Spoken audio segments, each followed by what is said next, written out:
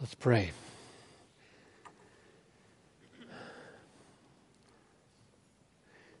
Since you say, Lord Jesus, no one can come to you unless we are drawn by the Father, I ask you and I ask your Father to conspire in this way. And that here and at the North Campus and at the downtown campus Sunday morning, you would draw. I ask this in Jesus' name. Amen. One of the reasons that we preach straight through books of the Bible at Bethlehem, with occasional topical series thrown in along the way, is because doing that encourages us to take seriously everything that a book says, rather than just jumping here to the thing you like especially here, and jumping here to the thing you find easier here, and just navigating your way through the parts of the Bible that you like. You inevitably run into more difficult things when you do it this way, and you run into controversial things. And that is certainly the case in this text.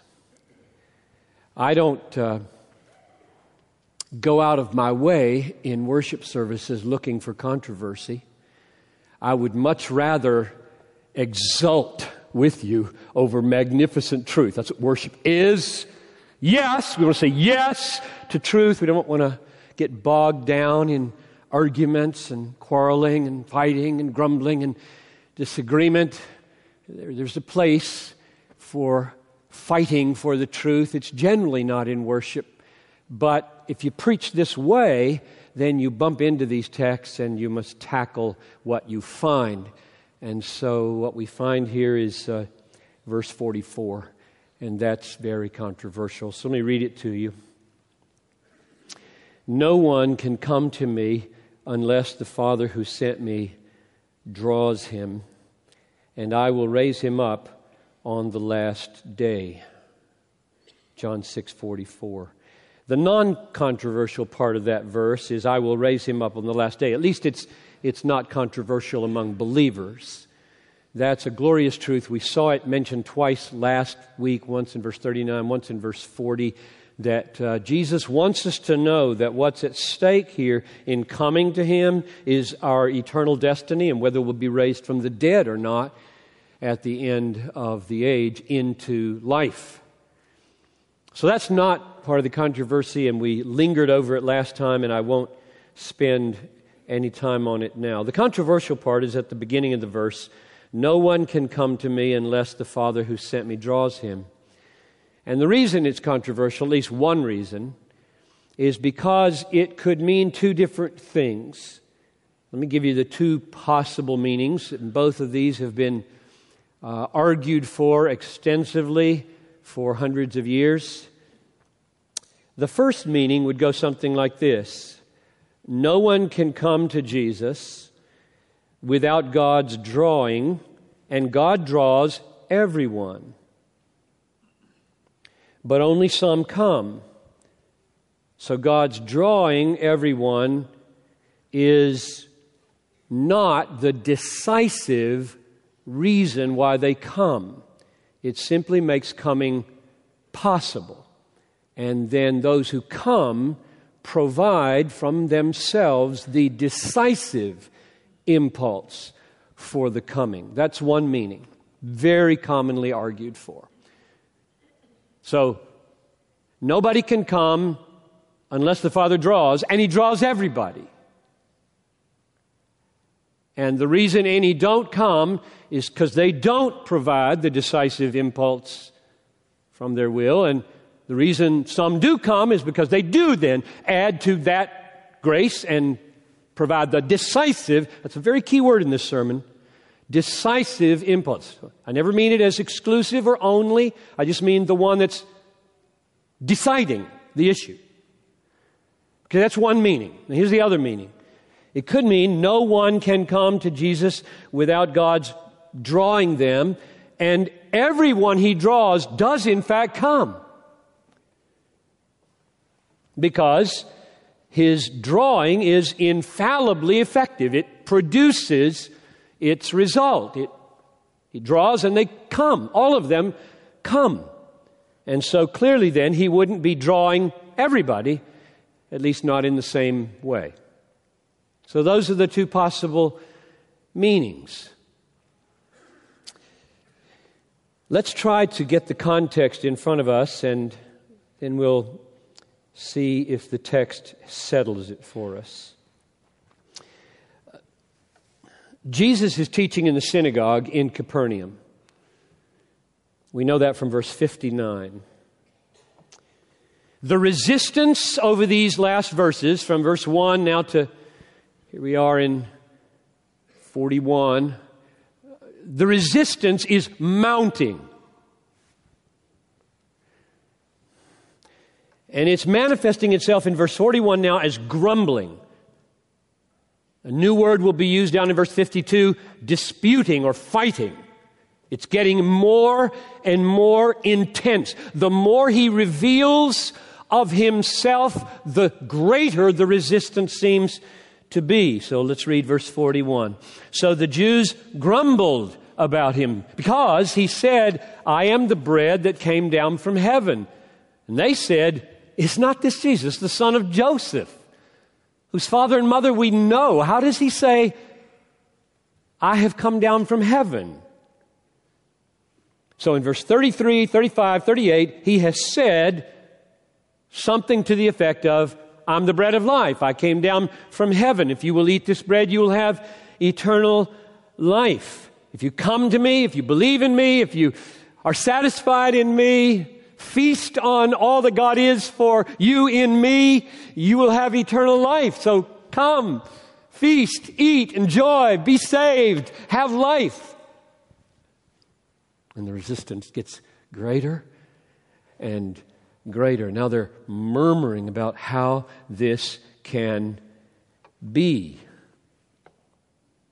This resistance here, in the form of grumbling, has a content to it. They say, is not this Jesus, the son of Joseph, whose father and mother we know? So he can't be from heaven. We know where he's from. He's from here.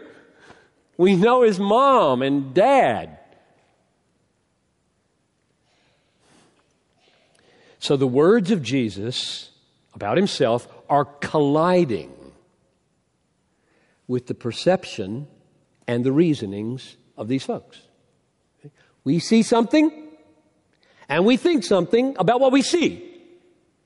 And the words of Jesus collide with what they think they see and what they're thinking. And this collision produces great grumbling on their part. This is a standard collision. It's happening in this room right now. And it will increase over the next 30 minutes. Which is why I prayed that God would come, and why Tom prayed that God would come, and Chuck prayed that God would come. We know what we're doing here tonight. We know what we're up against here. In the human mind and human perception. So there's this collision between the eyes and the ears and the brains of the audience in the synagogue and what Jesus is saying. I'm bread. I'm from heaven. I give life. If you believe on me, you have life. And that hits their perceptions. We know your mom and dad. You can't be from heaven. Now skip down to verse 47. He reaffirms what made them grumble, and the decibels of their opposition increases. Truly, truly, I say to you, whoever believes has eternal life. I'm the bread of life. Your fathers ate the manna in the wilderness and they died. This is the bread that comes down from heaven, so that one may eat of it and not die. I'm the living bread. He's just saying it over and over and over. I'm the living bread that came down from heaven. If anyone eats of this bread, he'll have life. Now, so far, nothing new. Just rehearsal of what got them grumbling in the first place. And now comes something more offensive. This is the way the chapter builds. Verse 51, last part of the verse. And the bread that I will give for the life of the world is my flesh. And now you've got an allusion to his flesh being given on behalf of the life of the world, meaning in death. He gives his flesh. And now the grumbling in verse 52, which we'll go to later, not this week, becomes disputing. It's a word in Greek that means fighting. It's getting more intense. It's a bump up a level in the conflict in verse 52, because now he's getting really particular about his flesh being eaten. Let's go back to verses 43 and 44 and see what Jesus responds, how he responds to this grumbling. Verse 43. Do not grumble among yourselves. No one can come to me unless the Father who sent me draws him.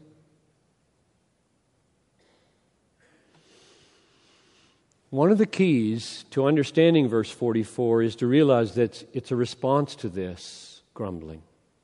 Don't grumble. You can't come unless the Father draws you.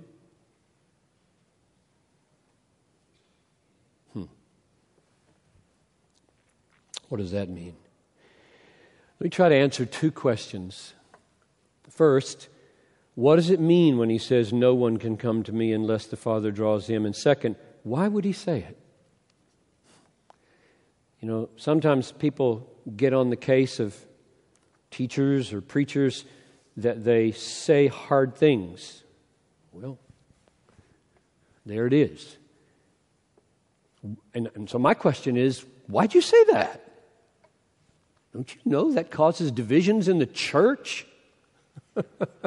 You say things like that, it divides whole denominations. It causes families to get bent out of shape with each other. It just don't. What you say something easy.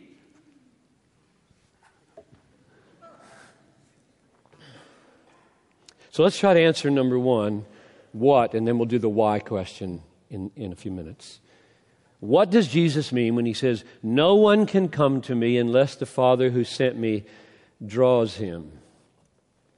I'm going to stay in John. I was really tempted to go to about a dozen texts outside John, but let's just stay in John and we'll work out in concentric circles from the really close context to the wider context in the book of John to try to figure out what he means by this.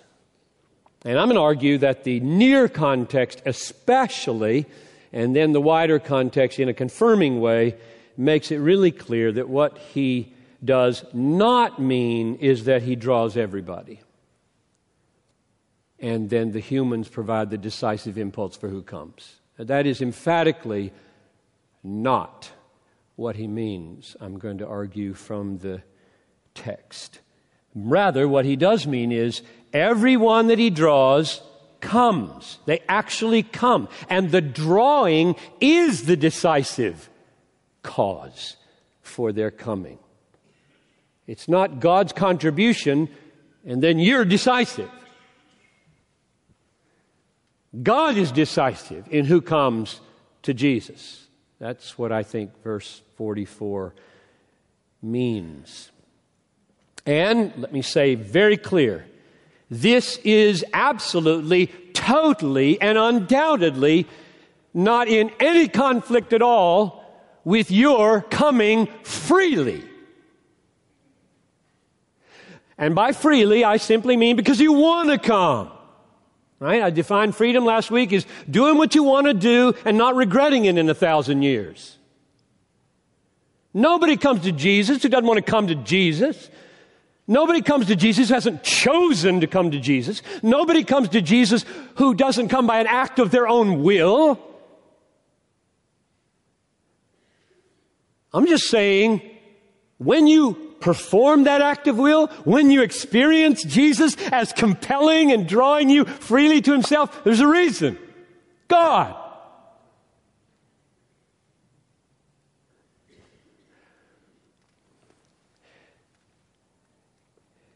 Now, I'm going to give you 5 contextual reasons for thinking that's what he means. Number 1. Go back to verse 37. It's just a few verses away, 7 verses earlier. And there Jesus says, "All that the Father gives me will come to me." Now, in the flow of thought from verse 37 to 44, I see no reason whatsoever for thinking that the Father's giving people to Jesus in verse 37 and the Father's drawing people to Jesus in verse 44 are different. They're the same thing.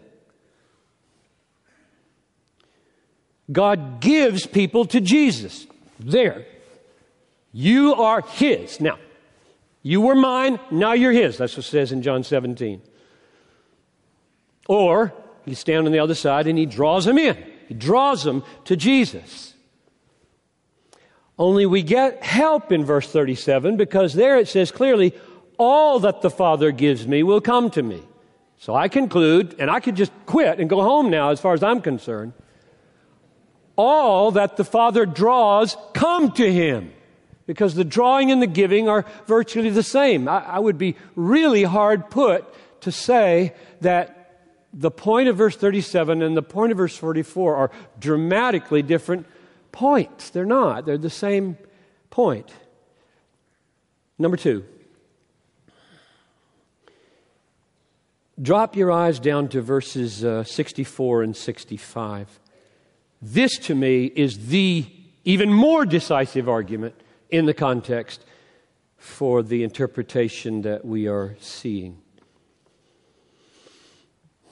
Here, Jesus explicitly refers back to verse 44, and He applies it in a way that makes its meaning crystal clear, I think. Namely, He's explaining why there's a Judas or other unbelievers. He says, the words that I have spoken to you, this is verse 63, at the end of 63.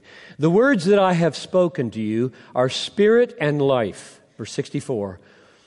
But there are some of you who do not believe. Now, John, the writer of this gospel, inserts a parenthesis and says, for Jesus knew from the beginning who those were who did not believe and who it was who would betray Him. So Judas. So what John is saying is, when Jesus makes the general statement, there are some of you who do not believe, John says, He knows there's a Judas. He's known it from the beginning. Okay? Now we pick it up in verse 65, and here is the explicit reference to verse 44. And He said, Jesus said, this is why I told you, back in verse 44, that no one can come to me unless it is granted him, new word, same meaning, I think, granted him by the Father. Nobody can come unless it is granted. Verse 44 says nobody can come unless the Father draws. So the Father gives, the Father draws. And He's explicitly referring back to verse 44. I told you this. I'm telling you why I told you this now. I'm telling you this because of Judas. There are some of you who do not believe. And then notice the logic. This is why. You see that in verse 65? This is why, on account of this, I said back in verse 44, nobody can come to me unless the Father grants him to come to me or draws him to come to me. That's why there is a Judas. God did not draw Judas.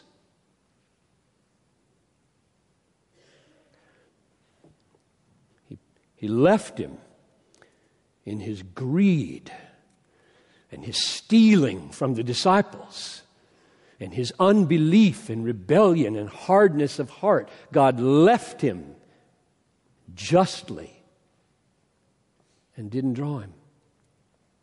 And that's why I said what I said. I know there's a Judas among you. This is why I told you, so that you would understand how Judases come about and don't come. A universal offer of drawing won't work here. It doesn't explain Judas.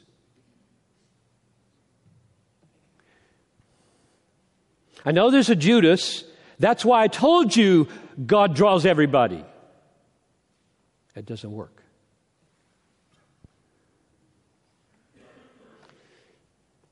Number 3. Go with me to John chapter 8, verse 47. John 8:47.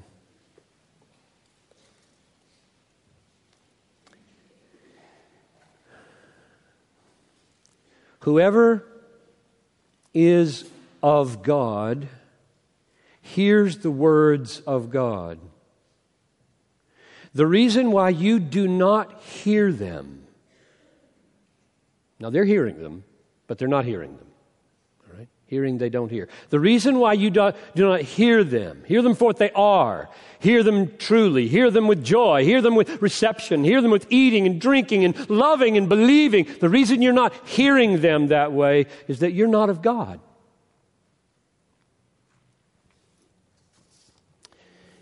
Hearing the words of God in this verse is virtually the same as being drawn or coming, believing. And the reason given for why they don't is because they're not of God. There's a prior condition. And they're not in that condition. There's a prior position of God. If you're of God, you hear.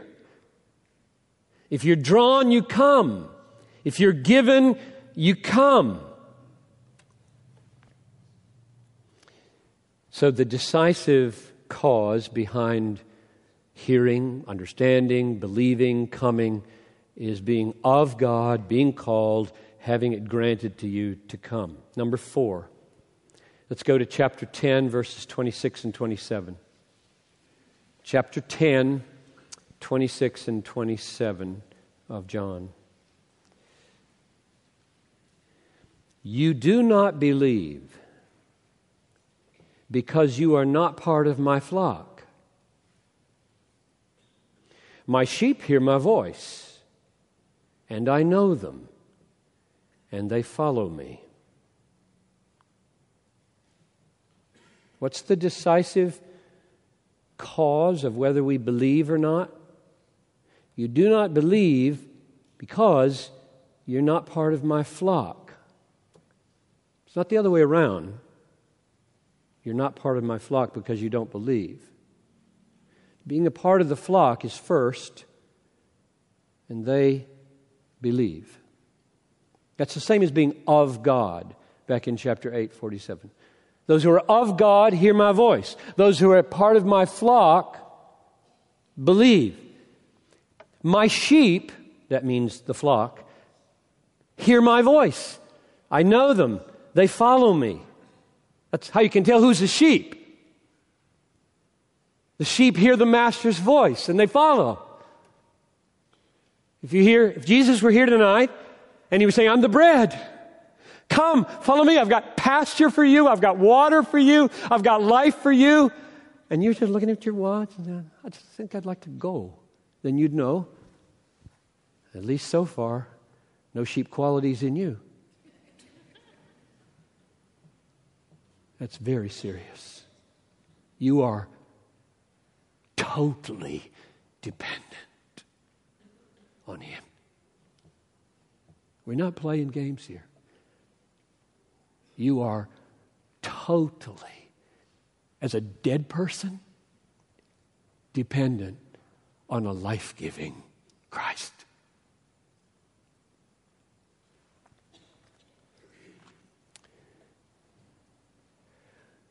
My sheep hear my voice, and they follow me, verse 27, is the same as saying, all that the Father gives me will come to me. And those whom the Father draws come to me. And when we come, I'll say it again, and I'll say it over and over, we come voluntarily with zero coercion. We come freely with zero constraint.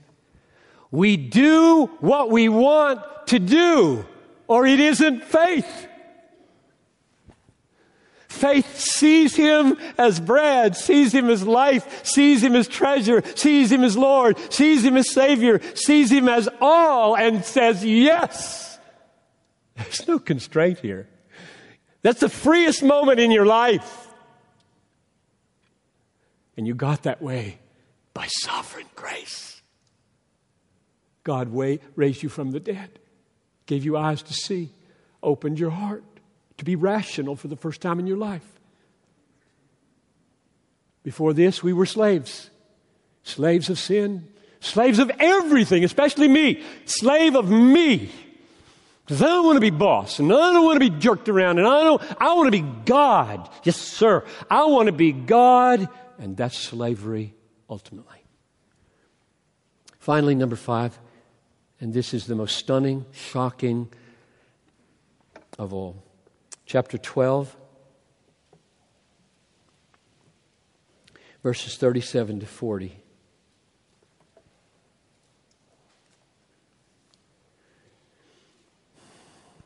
Verse 37 of John 12. Though he had done so many signs before them, they still did not believe in him, so that the word spoken by the prophet Isaiah might be fulfilled. Lord, who has believed what he heard from us, and to whom has the arm of the Lord been revealed? Therefore, they could not believe. For again Isaiah said, He has blinded their eyes and hardened their heart, lest they see with their eyes and understand with their heart and turn, and I would heal them. That passage does not mean God is drawing all people to Himself in the same way and leaving it with them to provide the decisive impulse. He's not leaving it with them to provide the decisive impulse. Verse 39, therefore they could not believe because Scripture is being fulfilled in their blindness. God has given them up. The effect is hardness, which for now He does not overcome. Do you remember Romans 11? No, you don't remember Romans 11. So I'll remind you. In Romans 11, verse 25, Paul said concerning the Jewish people, a partial hardening, that is, a pardoning upon part of the Jewish people, has come upon Israel until the fullness of the Gentiles comes in. God has moved away from the Jewish people and given His kingdom to a people bearing the fruits of it. Matthew 21:43. And here and there are little outcroppings of faith among Jewish people. But there will come a day when the hardening will be removed. Did you see it? Did you hear the word until? A partial hardening has come upon Israel until the fullness of the Gentiles comes in. That's what we're seeing in John 12. I'm leaving you. You have resisted me. I'm backing away from you. I'm not going to draw most of you. Of course, all of the disciples were Jews. So this is not a total rejection. There are messianic synagogues. There are Jews coming to Christ every day all over the world. But by and large, it is so sad that they don't see their Messiah in Jesus. And there is a blindness. There is a veil, as Paul said, hanging over their face every time Moses is read in the synagogue. But one day, in Christ, the veil will be lifted. We prayed for Jewish people in this room downstairs, because there are people. And I prayed, oh God, grant that this would be the night when the veil would be lifted for them and that they would see Him as irresistibly attractive as their Messiah and would come to Him and eat and be saved. So, with those 5 parallels, especially the first 2, verse 37 and 65, which I think are compelling especially, with those 5 parallels, let's go back now to John 6:44. No one can come to me unless the Father who sent me draws him. And here's what I conclude. If you have come to Jesus, the Father drew you, which none of us deserves. So let me change the pronouns. If any of us in this room has come to Jesus, we came because the Father drew us to Jesus, which none of us deserved. And if you never come, if you grumble and push it away to the end, it's because the Father did not draw you, and that's what everybody deserves. Therefore, no justice, no injustice is ever done to anyone. Many of you are getting way better than what you deserve. And I pray that none of you will resist the Lord until you're dead. Because then you will get what you deserve, and it won't be life. This is the day of salvation. You were brought here tonight because the Holy Spirit is wooing you to Himself. Now, there's an objection to what I've said, a textual objection. And as I got to this point in my message, I had planned to deal with it in some detail, and I realized there's another thing I've got to answer, namely, why did he talk like this? And I haven't even started on that point of the sermon. And if I take up the objection, I won't have any time to do that, so the objection goes to next week, Lord willing. But I'll tell you what it is, and you can think about it. Chapter 12, verse 32 says, Jesus says, "And I, when I am lifted up from the earth, will draw all to myself." Says all people. Will draw all people to myself. He said this to show by what kind of death he was going to die. So those who believe very differently than what I've been explaining, that verse 44 means he draws everybody, will argue mainly from this verse right here, 12:32. So there you have it. I'll give you the best argument on the other side, and then I'll deal with it, Lord willing, next time. But what I really want to do in the remaining few minutes is answer the question, why did you talk this way? What do you expect to happen, Jesus? No one can come to me unless the Father who sent me draws him. Now, the clue, I think the clearest clue is the fact that he's responding to grumbling. You see that in verse 43? Jesus answered them, "Do not grumble among yourselves. No one can come to me unless the Father who sent me draws him." There's something about grumbling that should be undone by this truth. Don't grumble. You can't come unless the Father draws you. There's a connection between skeptical grumbling and sovereign grace. They're saying, is this not Jesus, the son of Joseph, whose father and mother we know? How does he say, I've come down from heaven? So their perceptions and their reasoning are rising up and resisting what Jesus is saying. And that may be happening for you. Perceptions, mental inferences drawn from perceptions. It can't be. And Jesus says, you really should stop grumbling, because perceptions and reasonings of fallen human beings are never the decisive reason why anybody comes to me. Ever. They're important. They have their place. But the decisive reason why anybody comes to me is not their perceptions and their reasons, but me, my Father. I think if we probe Jesus a little bit here, he'd say something like, you really should stop grumbling and start praying that God would open your heart. And that's what I would say to you right now anyway.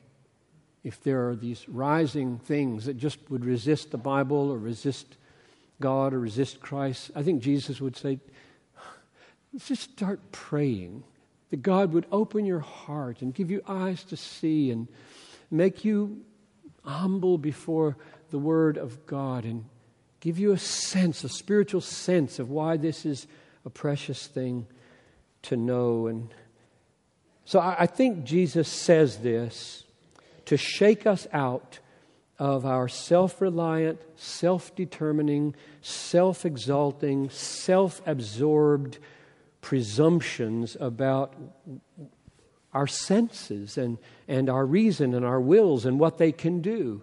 Human beings by nature believe our senses, our reasonings, and our wills are omnipotent in deciding to do what we want to do. You see it in kids, and you can see it in the mirror. I can. And Jesus He gives you words like verse 44 to just shake you. Do you realize how impotent is your will? Do you realize this? Because most of us don't. We go through every day making choices and choices and choices, and we can get the notion, my will is quite competent. It isn't when it comes to spiritual things. It is blind, it is dead, and it is hopeless without sovereign grace. And He wants to shake us. Wake up. Don't have those notions about how sufficient yourself is. You're not sufficient. You should be a real self-doubter. So, what does He expect to happen in those of us who come to Jesus when we read this? What does He want to happen? And I'll close by just giving you several responses. And I invite you to experience these responses. This would be the evidence that you've come. If you're finding these responses rising up in your heart, it's evidence. I've come to Him. He's welcomed me. I'm part of the flock. I'm of God. I'm one of the children because I'm responding this way. Number one, it humbles us. When you read John 5:44, it humbles us. We didn't provide the decisive impulse to be brought to Christ. God did. We came because of Him. If it weren't for His drawing, I would be utterly lost. And now, because of Him, I am utterly dependent on free, undeserved mercy. This is the stance of a humble Christian. I get nothing good except by grace.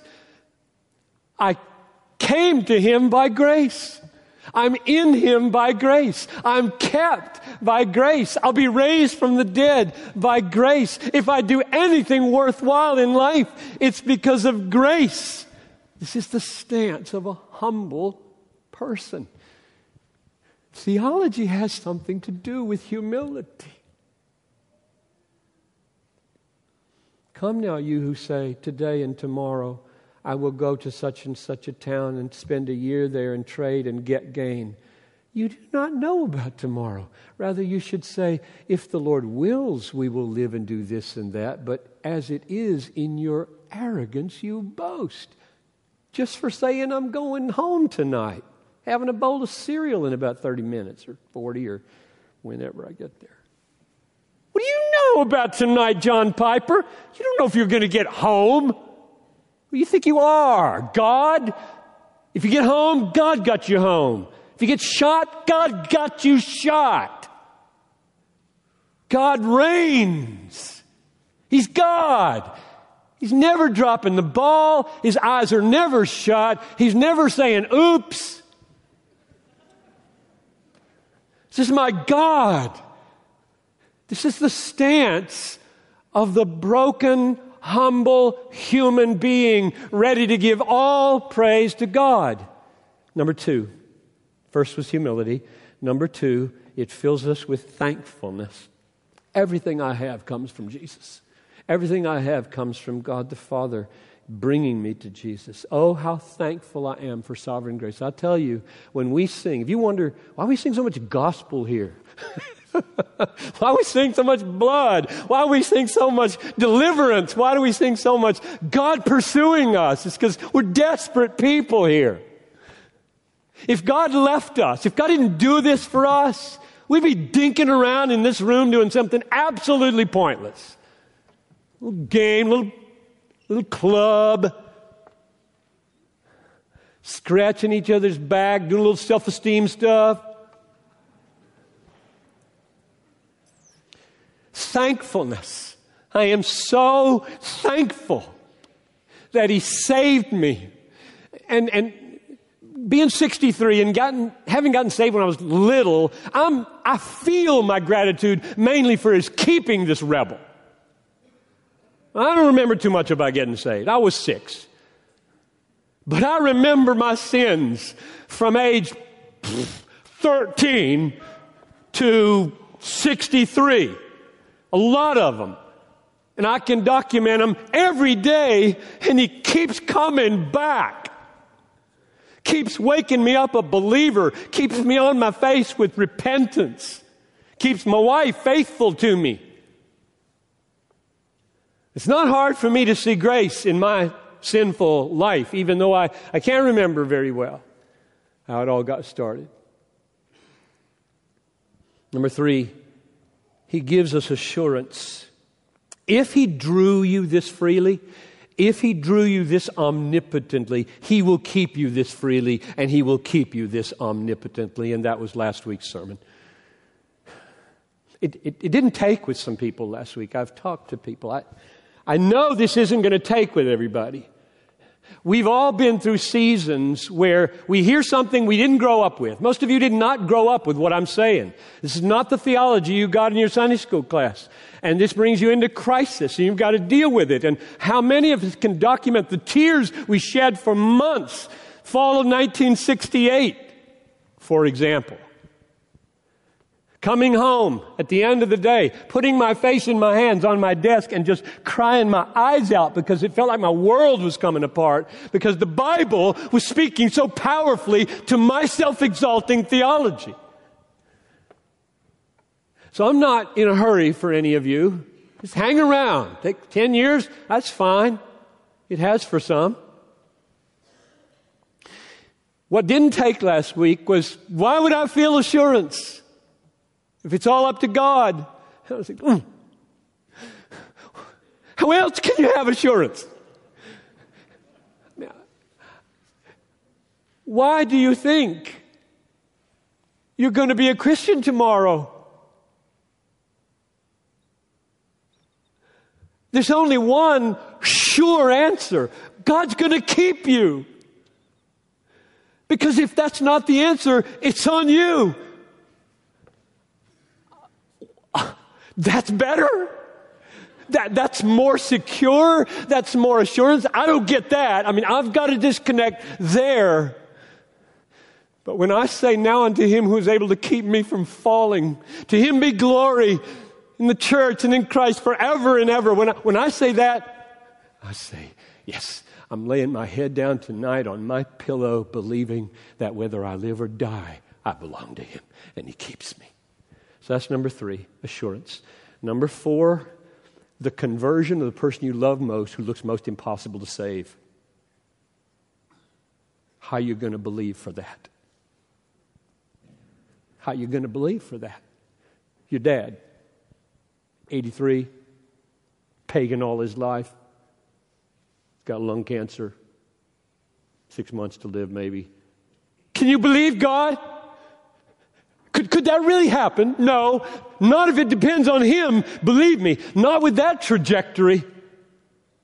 But if God gets to Jesus, whom he chooses to get to Jesus, you don't have to give up. You don't have to lay that one down. You go to the throne of grace and say, take him, get him for Jesus, please. And you can have hope. What are you going to hope in if God isn't sovereign? If God can't draw him, if God can't give it to him, if God can't give him to Jesus, what? You're going to look for some little clue in his genes, or maybe disease will do it, or something. He's going to change himself. He's not. But God may. Read 2 Timothy 2:24-26 later tonight for how to deal with that situation. I've been there, and people I pray for, and I never let go the sweet, sovereign power of God to save the worst of sinners. And finally, number 5, all glory goes to God. So humility, thankfulness, assurance, conversion of the worst of sinners, and in the end, because of this verse, all glory goes to God.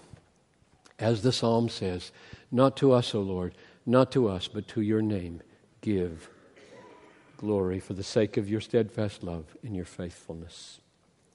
So I'm done, and let me close with this. Jesus does not speak mainly for controversy. He speaks to call sinners. He speaks to humble the proud. And he speaks to get glory for his Father. To call sinners, come. Come. If you come, you have life. To humble people like me. And to get glory for his Father. Now is the Son glorified, and in him the Father is glorified. That's why he lived, that's why he died, that's why he rose again.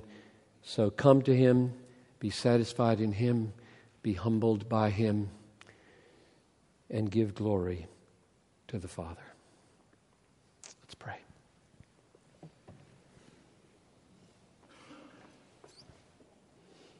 Gracious Father, I thank you for saving so many of us by drawing us to Jesus who has life. And I pray that we would be humbled and that we would be thankful and that we would be confident and that we would be boldly evangelistic in our prayers and words.